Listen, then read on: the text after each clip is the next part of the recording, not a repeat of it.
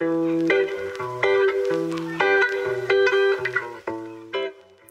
and welcome back to Spotlight on Women in Health Ventures, the podcast powered by Thea, a nonprofit dedicated to empowering women as entrepreneurs in healthcare.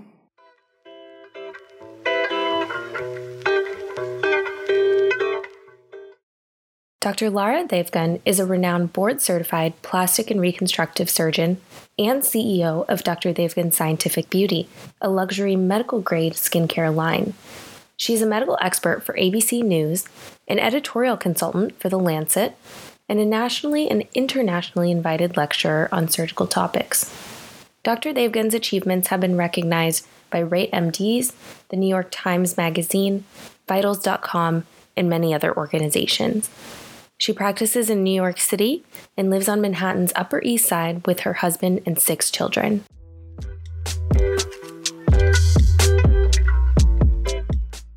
It is certainly a treat for us to have you on, Dr. Devgan, this morning. We're super excited to learn more about your path to plastic surgery and your work in building a world-renowned luxury skincare brand. Take us to the beginning. We'd love to hear about your decision to pursue plastic surgery as a profession.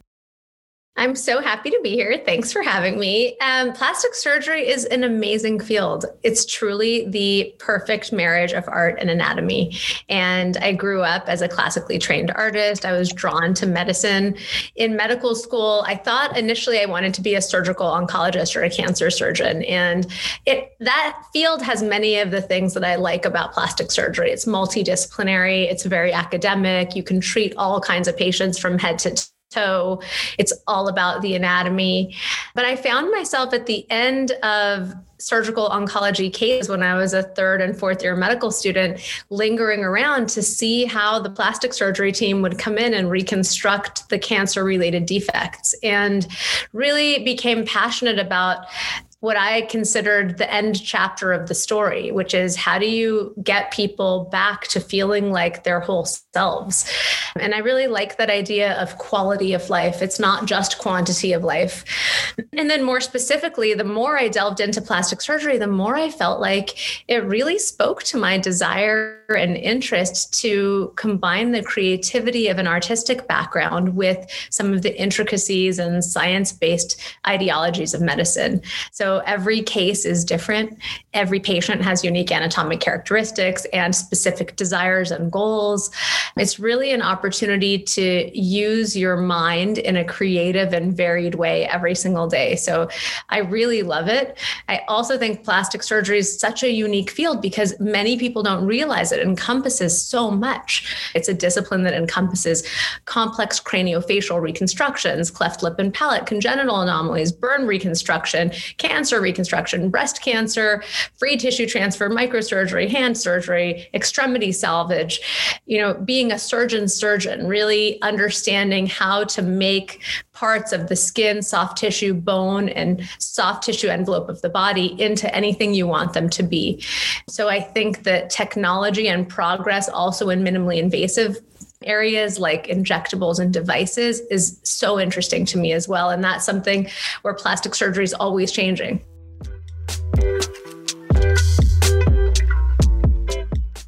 What would you advise someone who's a physician who, of course, wants to engage in clinical care, but has this inkling to impact a greater population? I think when I was in medical school at Johns Hopkins, I combined my MD degree with a master's degree in public health at the Johns Hopkins Bloomberg School of Public Health. And that was in conjunction with a National Institute of Health T32 pre-doctoral clinical research fellowship. It's a mouthful, but it was good. And I focused at that time on epidemiology and biostatistics, because I think to be able to impact larger groups, we have to really understand what's going on with them.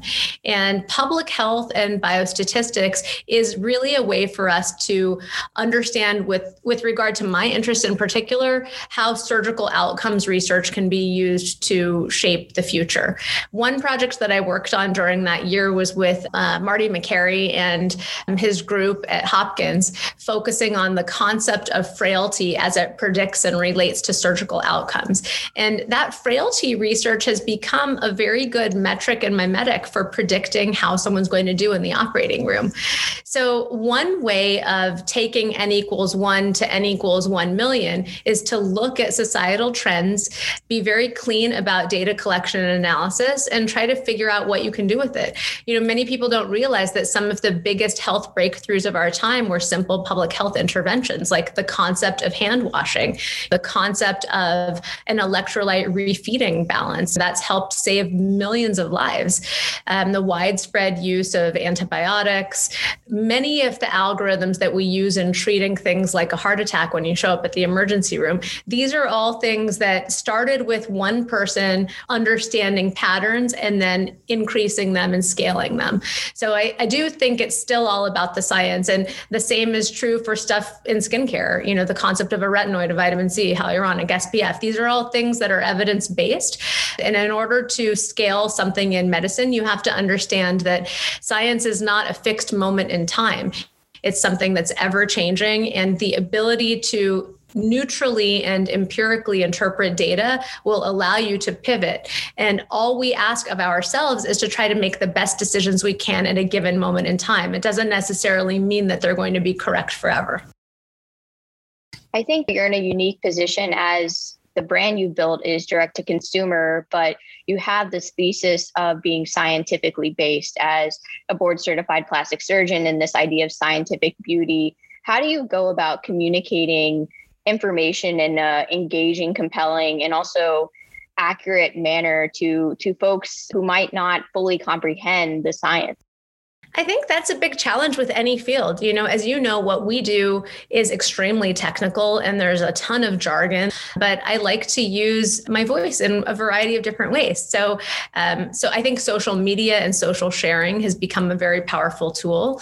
I do think that consumers of all stripes and even lay people who have no education or experience that's specifically related to science and medicine are actually really interested in this stuff.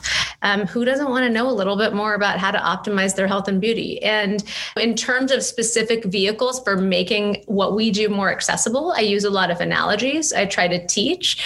I try to introduce concepts like anatomy, ingredients, science, explanations. And I think that there are many, many options available to us. When I was first coming of age as a plastic surgeon, I finished my fellowship in 2013.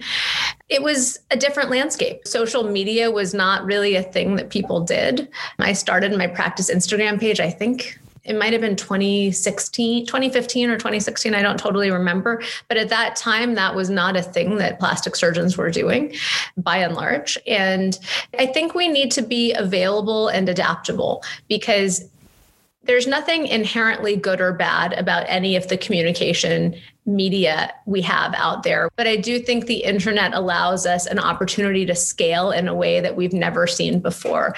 And that has the potential for a lot of information and a lot of misinformation. And one thing that I was finding, even though I don't think of myself as a social media person, I do think that if you have a background in a space and you don't say anything, you're basically allowing the space to be taken over by those with less knowledge, less experience, and fewer credentials. There's this expression I like, if you're not at the table, you're on the menu. And if we don't, as board certified plastic surgeons, pull up a seat to that table and use our voices in a safe, medically responsible, and clinically based way, then other people who maybe shouldn't be at the table will take that space. So I think be willing and able to participate in conversations that society is having.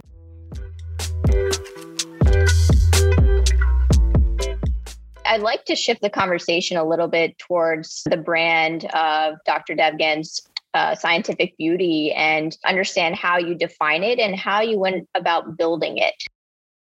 So my skincare line really started as a natural outgrowth of my practice, and I truly didn't set out trying to make it into a brand. I wanted to deliver excellent topical outcomes and experiences for the patients in my practice. So if I was taking care of someone after a facelift or blepharoplasty, how was I going to help them integrate topicals into their routine?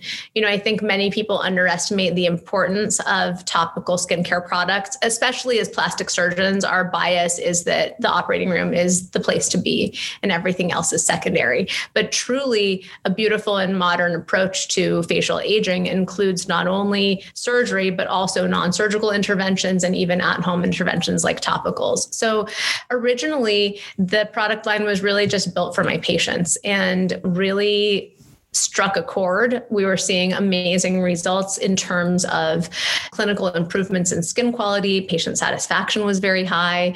And one friend told another friend, and it really kind of became an organic spread.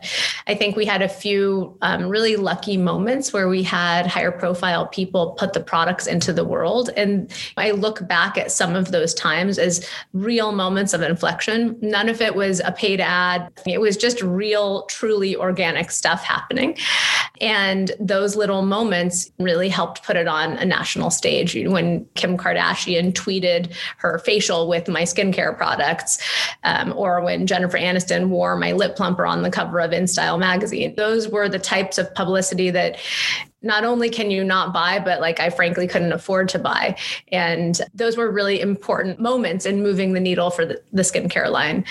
We remain primarily a direct to consumer brand. And that's how I really think about it. But at the same time, in this past year, we've had a larger launch into more retail spaces. So Sephora, Net-a-Porter, Violet Grey, a number of little boutiques that are focusing on skincare and kind of this niche space of more medicalized skincare.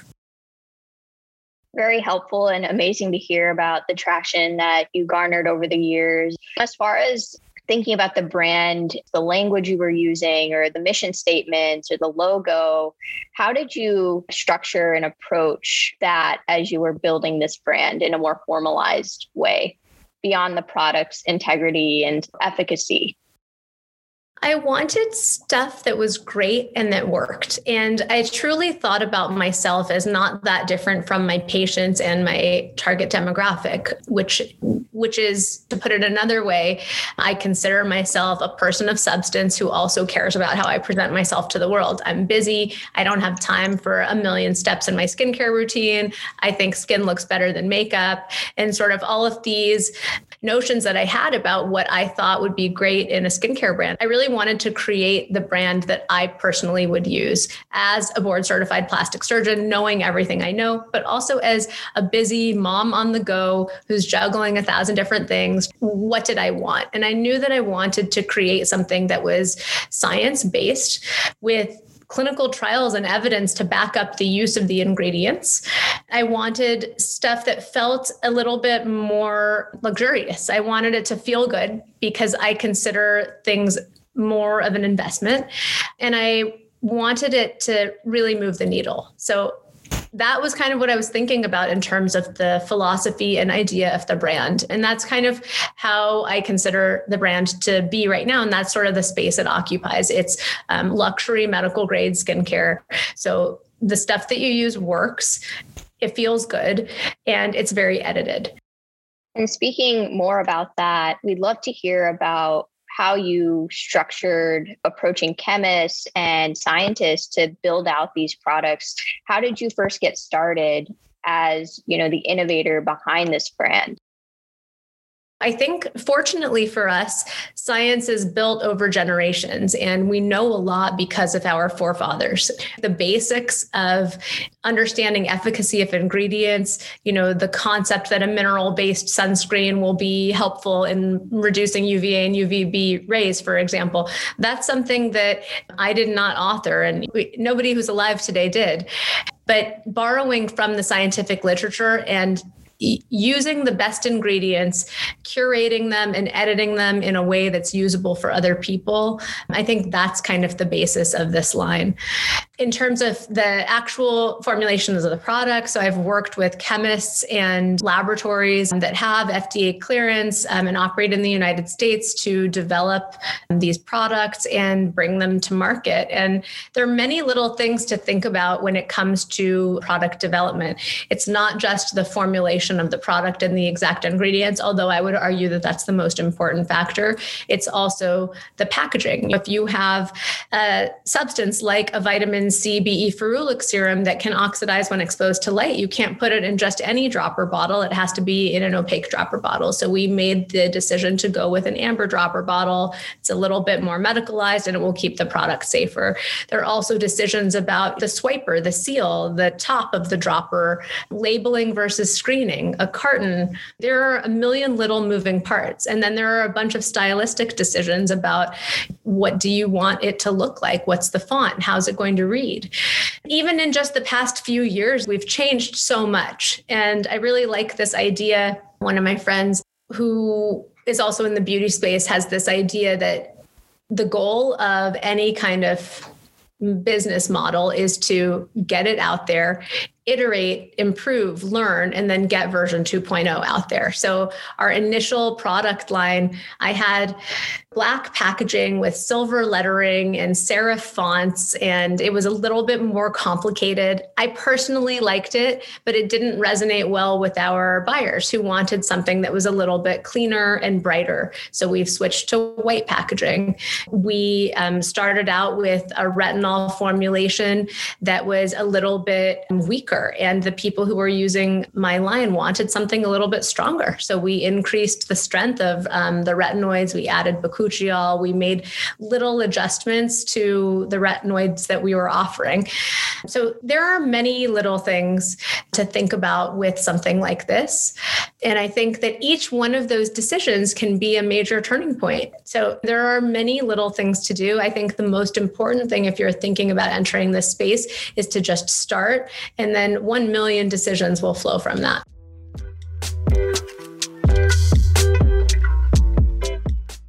How did you ensure the uniqueness of your brand, and how did you generally approach collaborations and management of competitors?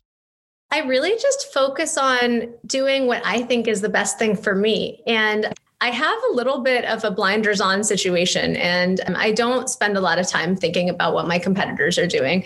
I think I live and breathe and work in the space, and there are lots of people like me, but I don't think there's somebody who can understand this space in a way that makes me feel intimidated. Like, this is all I do. I feel like truly I get what's going on. I talk to my patients every day. I'm fully vertically integrated. And one way that I designed my practice was I didn't want to be a plastic surgeon who was only in the operating room or only in the procedure room. I wanted to split my time so that I'm operating half of the time and doing non-surgical treatments half of the time. And even though I'm at a stage in my career where I could be 100% of either one of those, I truly think the balance of being fully vertically integrated has helped me. You know, I like when I meet a patient feeling like I don't have any bias. I'm not trying to push anyone to surgery or push anyone to anything, really. I'm just trying to meet people where they are. So if someone has a concern, I can offer them anything from no intervention whatsoever to a topical, microinfusion, microneedling, a laser, erbium laser, intense pulsed light, an injectable such as Botox or filler, a combination of all of those things, suture suspension, thread lifting, or a surgical procedure. And in that way, I can really truly understand the spectrum of what is out there. So I focus on what I think is going to be the next big thing in this field. Great to hear, and totally agree with you. You're just perfectly positioned. And I think all the more reason for physicians to really think about how they can leverage their expertise and contribute in a scalable way. One more quick question about branding. What do you think are the biggest mistakes or pitfalls that you'd like to share in going about building your brand? What are those big mistakes that you'd like people to avoid? Well, I would say one thing to make sure you do is copy edit all of the packaging yourself. One of my early mistakes that I made, which literally I couldn't talk about this for the longest time because it was too painful for me, but we did a huge run of tens of thousands of lip plumpers, and there was a typo right on the front of the box. And that's our most popular product and SKU. It was like, it's sold out 13 or 14 consecutive times. It's like always on wait list at Sephora. It's this awesome product that was really the showcase of our brand for a time. And because our products are internationally distributed, we had bilingual translations, English, French translations on the product packaging. And so we wrote Brillant à lèvres, which means lip gloss, but it said Brilliant à lèvres. So there was like this extra I, pretty subtle. If you guys have Platinum Lip Plump, look at yours and see if you have one with a typo. It's like kind of a thing now.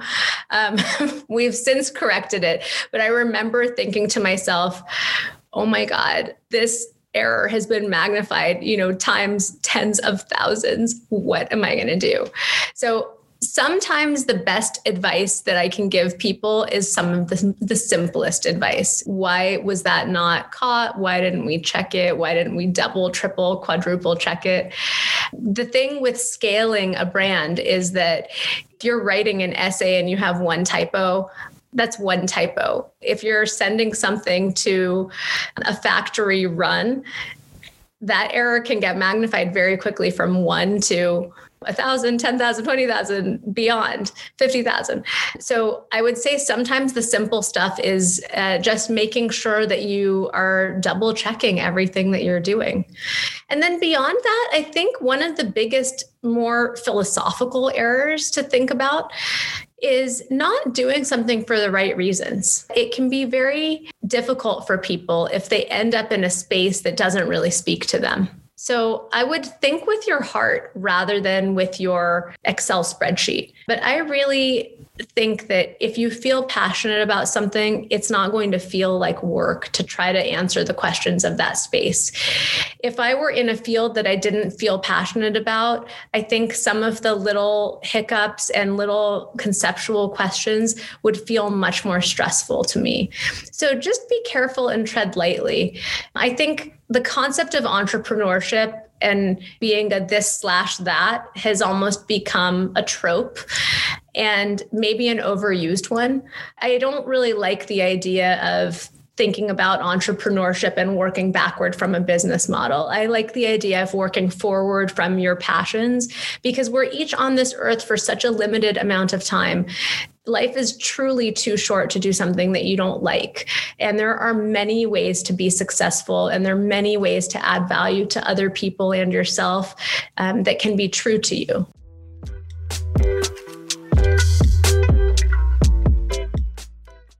We'd love to hear about your future outlook for the brand moving forward. Where do you see Scientific Beauty going in the next 5 to 10 years? So we have a bunch of new verticals that we're launching that I'm really excited about.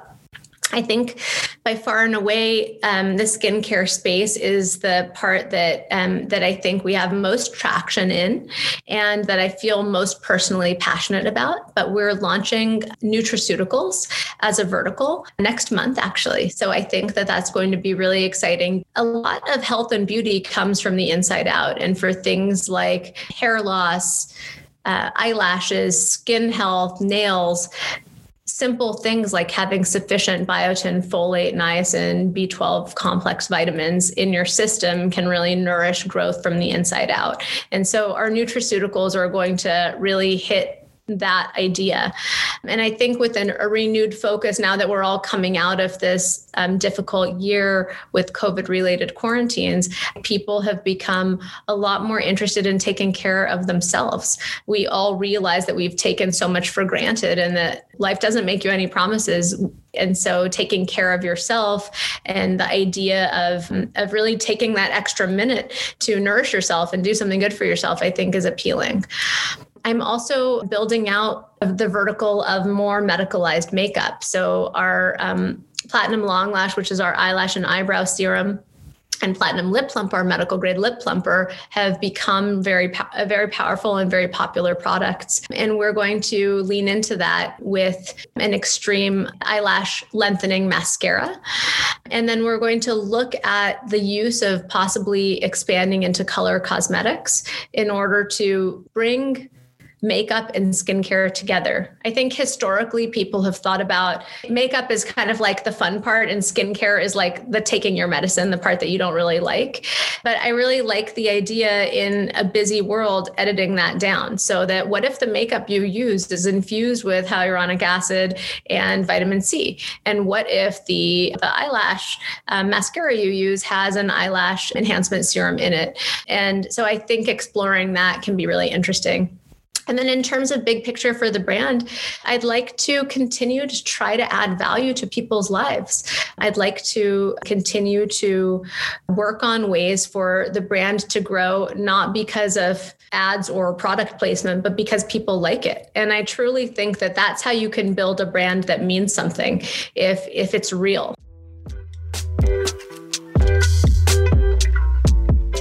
You've spoken a lot about adding value to the general population and bringing quality products to market.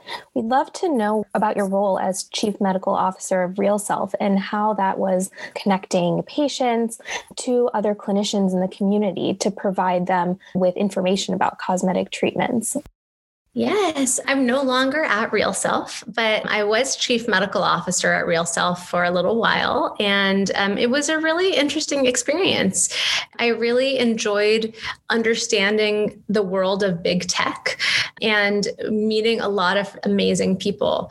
I think RealSelf is trying to do what a lot of us are trying to do, which is bring transparency and information to the public at large. Probably one of the biggest challenges about plastic surgery, and particularly cosmetic plastic surgery, is the information opacity of it.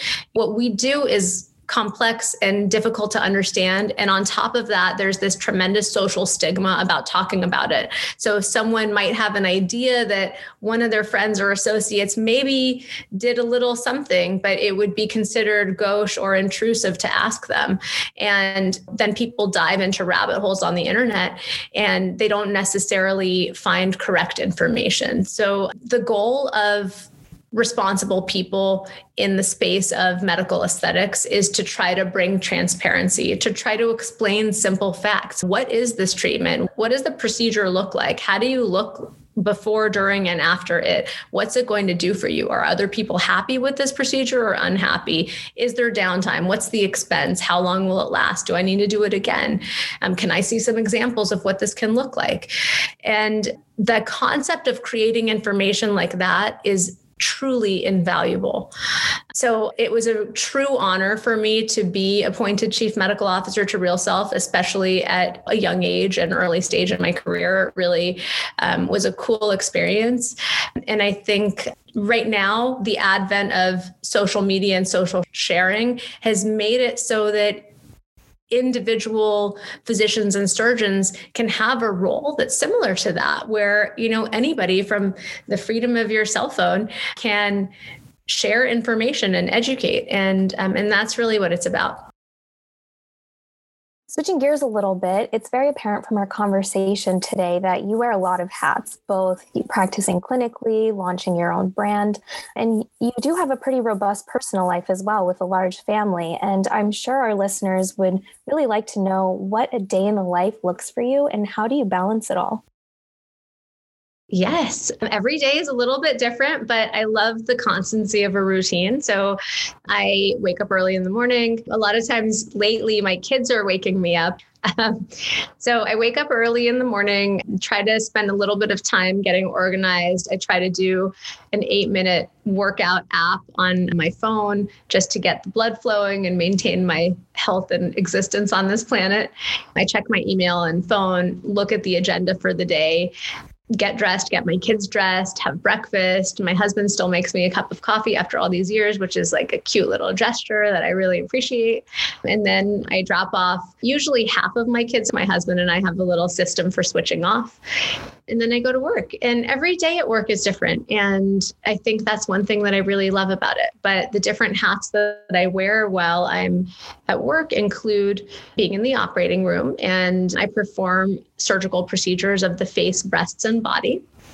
The vast majority of what I do is procedures that focus on little tiny meticulous details. And that's kind of what I have truly leaned into in my professional career. So I sometimes say that beauty is in the details. And so I love little finesse procedures like face and neck lift, blepharoplasty, lip lift, buccal fat pad excision, brow lift, kind of the areas where people really want those tiny little details to show up. Another hat I wear is non-surgical procedures. So on some days I'm in the office seeing patients in procedure rooms, and I'm doing things like non-surgical facial contouring, suture suspension lifting. I think that non-surgical rhinoplasty is one of the procedures that I have become most busy doing. And I think that those little ways that we're taking some of the techniques of the non-surgical world and marrying them with surgical anatomy have really moved the envelope in terms of what's possible. Another hat I wear is as the founder of my skincare line. And so I work with my team on projects. Sometimes we're doing a photo shoot. Sometimes we're doing brand outreach or a collaboration with another brand. We have some stuff coming up with Sakara and Paintbox and some other companies. So that's more strategic and operational. And then, of course, for all of these things, there are little day-to-day logistics. And then finally, I would say kind of the fourth more all-encompassing hat I wear is related to academia and media and sort of all of that other stuff. So I do work as a consultant for some of the companies in industry related to my field to help develop the next generation of products that can make the non-surgical rhinoplasty of the future even better, or make the suture suspension lifting of next year better than the one this year. And then I love to put my ideas into the world. So this week we worked on final iterations of a nose chapter that I'm writing in a plastic surgery textbook. And I worked on a skincare chapter for a different plastic surgery textbook. And then I do think that the concept of media education is very important. And so I try to make time in my calendar to participate in that conversation and to, not be on the menu, but to be at the table. And so that's something that I try to make time for. So those are kind of my professional responsibilities. And then I would say my kind of all-encompassing identity is not only as a plastic surgeon, but also as the mother to 6 young children and the wife to my husband and daughter and friend, sister, and business colleague. And so it's hard for all of us to balance all of those things. But I think what I really try to do is focus 100% on what I'm doing. And so when I'm with a patient in the operating room, I am only with that patient. There's nothing else I'm doing. I'm totally in the zone and 100% there. And, when I'm here with you guys on this podcast, I left my kids running around with my husband, and I am totally here with you and really focused on it. I don't think you can be everything for everybody. And I think you really have to focus on being what you want to be for yourself.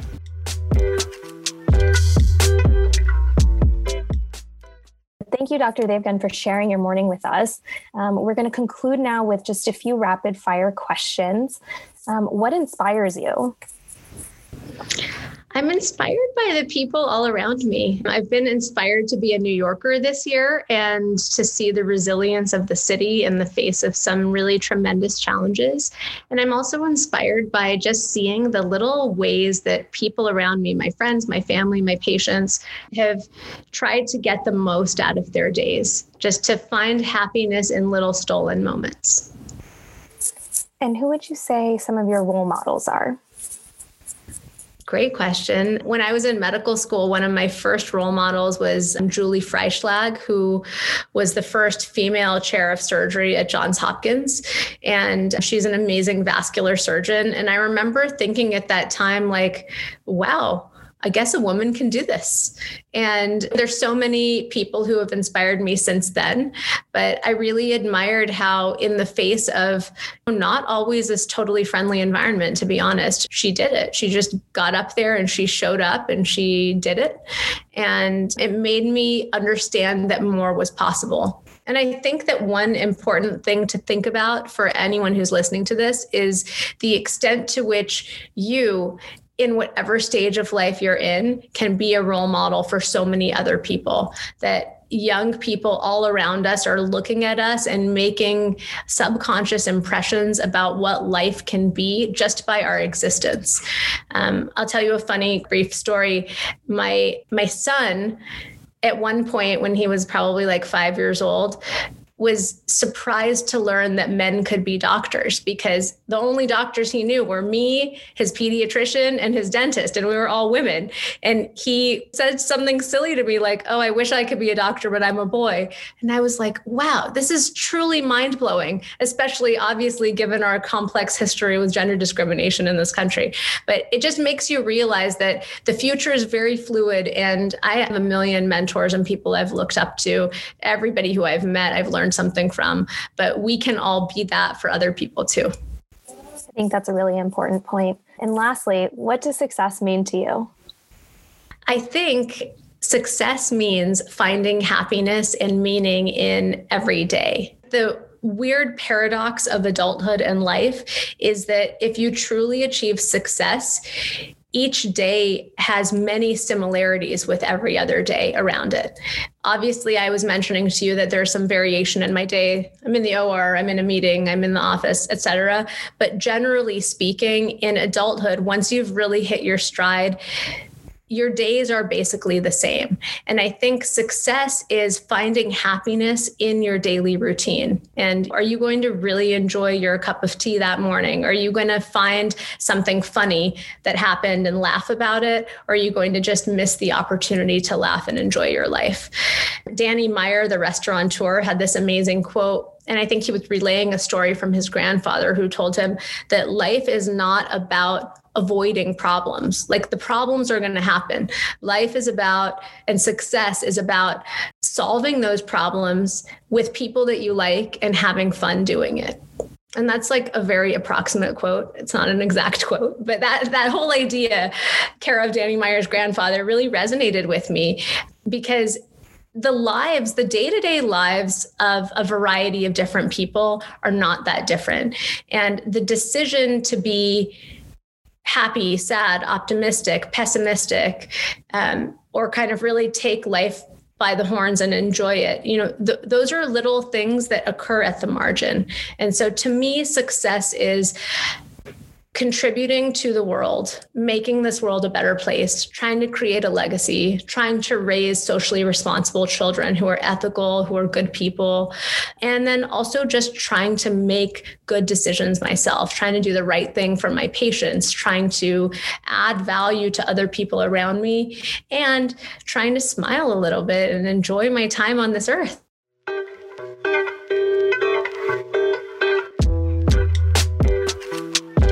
Thank you all for listening. Visit us on Instagram at Thea Healthcare, on Twitter at TheaHC, and on our website at theahc.org for more content and to join our vibrant community of young professionals, entrepreneurs, investors, and thought leaders in healthcare. Special thanks to our amazing audio editors, Ellie Park, Asim Jain, Nikita Gupta, and Katie Donahue. If you're enjoying our content, please consider supporting our podcast by donating at anchor.fm/thea-hc/support.